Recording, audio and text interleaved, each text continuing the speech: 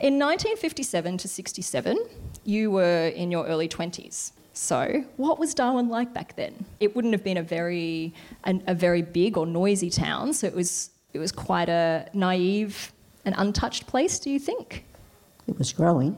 In what sort of ways? Like, it was bringing new people into the town. My parents had a milk bar and a cafe. That's right. So Rene's parents owned the Rendezvous Cafe, which is not the same one that we have today. No, that's correct. Different.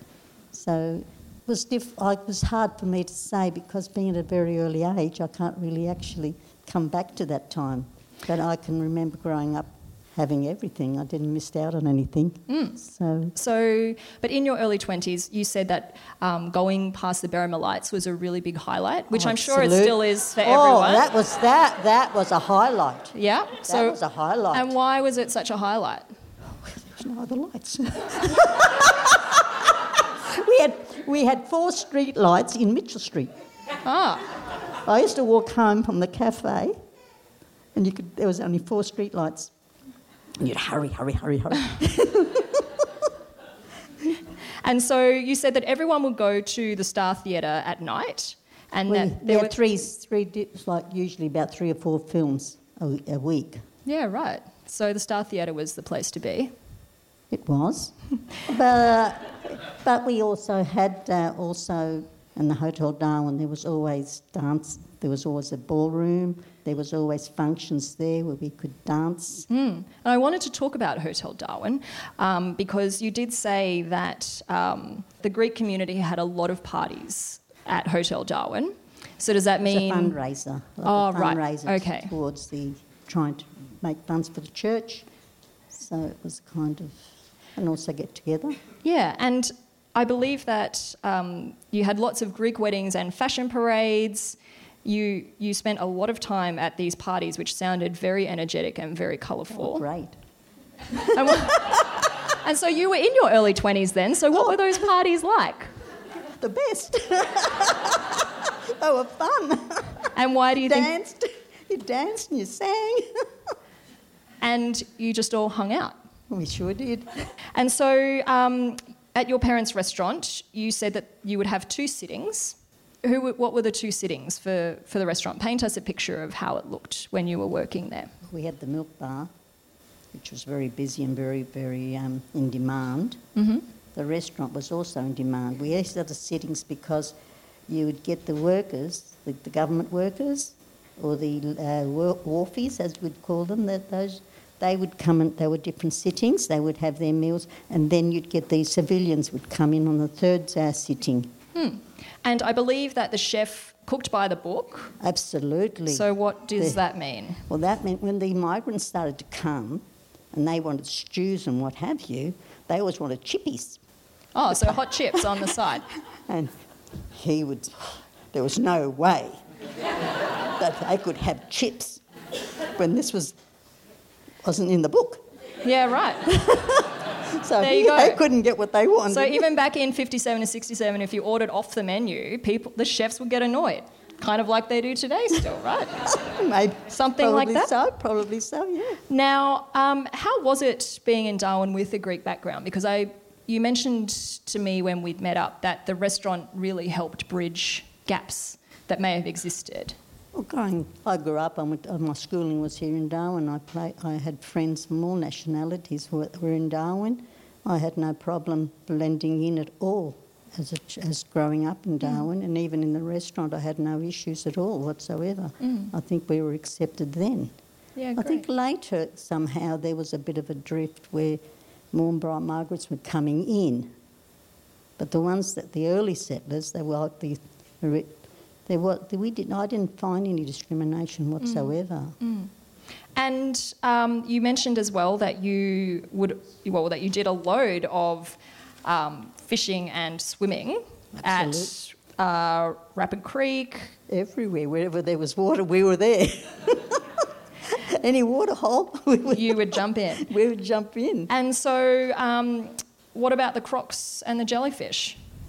I think because they were culled in those years, they were afraid, and we seemed to have more freedom of swimming in the rivers and what have you, and the rivers were murky and what have you, and we weren't afraid. We just jump in and hope for the best. There was no fear whatsoever. Yeah. And so what would you do when you would go fishing? Like, you would catch... Yeah, we'd put a fire on the beach there and cook a few there at the moment, sit down and eat them, and yeah, right. Otherwise bring them home, whatever. That's usually... And so I want to talk about your wedding. Okay. Because we did talk about this earlier, that I was going to talk about your wedding. Go ahead. See what I can, it's not a spring question. See what I can bring up on that one. Okay. So the reason I bring it up is Rene got married in the Greek Orthodox Church that was actually only half built. That was. Which is pretty good. Rough cement on the floor. There was no icons. There was maybe a window here and there. Anyway, we got there. The skeleton was there. Yeah, right. That's a good start. And so I believe, tell us about the wedding itself, the priest. Priest? Yeah. From the Church of England church. Came to our... He officiated your wedding, yes, didn't he? Yes, he certainly did. And that he knew a few little Greek words and he thought it was nice that he should use them. Yeah. So he was kind enough and he put them together and made everybody happy.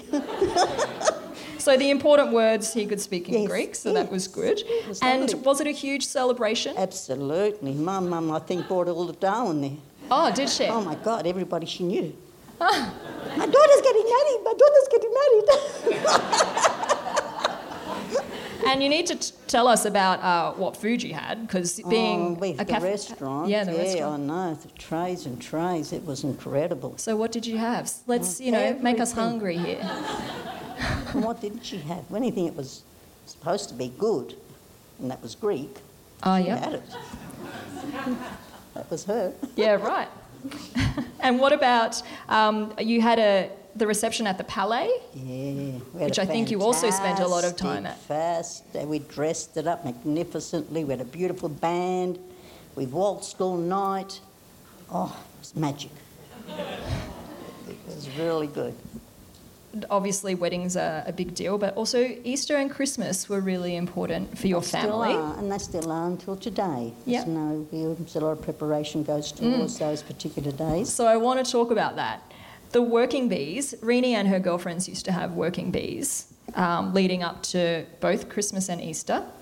So what was the kitchen scene like? Because I'm sure it was bursting. It was. The ovens were on. That's a good start. The ovens were up, and it's got 2 ovens, so they were going flat out. No, it was. The kids were in the pool. They were having fun. We were able to. Was there one particular dish that you cooked? Well, there was always good food. There was always good food. That's the most important thing, everyone. Take note. And just lastly, Rene, having been here since 1946, you're, I suppose, almost like Darwin's sister in some way. You've really watched her grow. Beautifully too. Beautifully? Yeah. Absolutely. Do you have any, I just love it the way it is today, and I loved it when I grew up here. I can't find it, can't fault it. That's why I'm still here. And lucky for us, she is still here. I wouldn't change Darwin. You wouldn't at all? No. I've lived elsewhere, but I still love home. Well, that's the most important thing. You always find your way back here somehow. I would like to thank Rene for coming up on stage with me for the first time and having a conversation. Thanks, folks, for listening to my nonsense.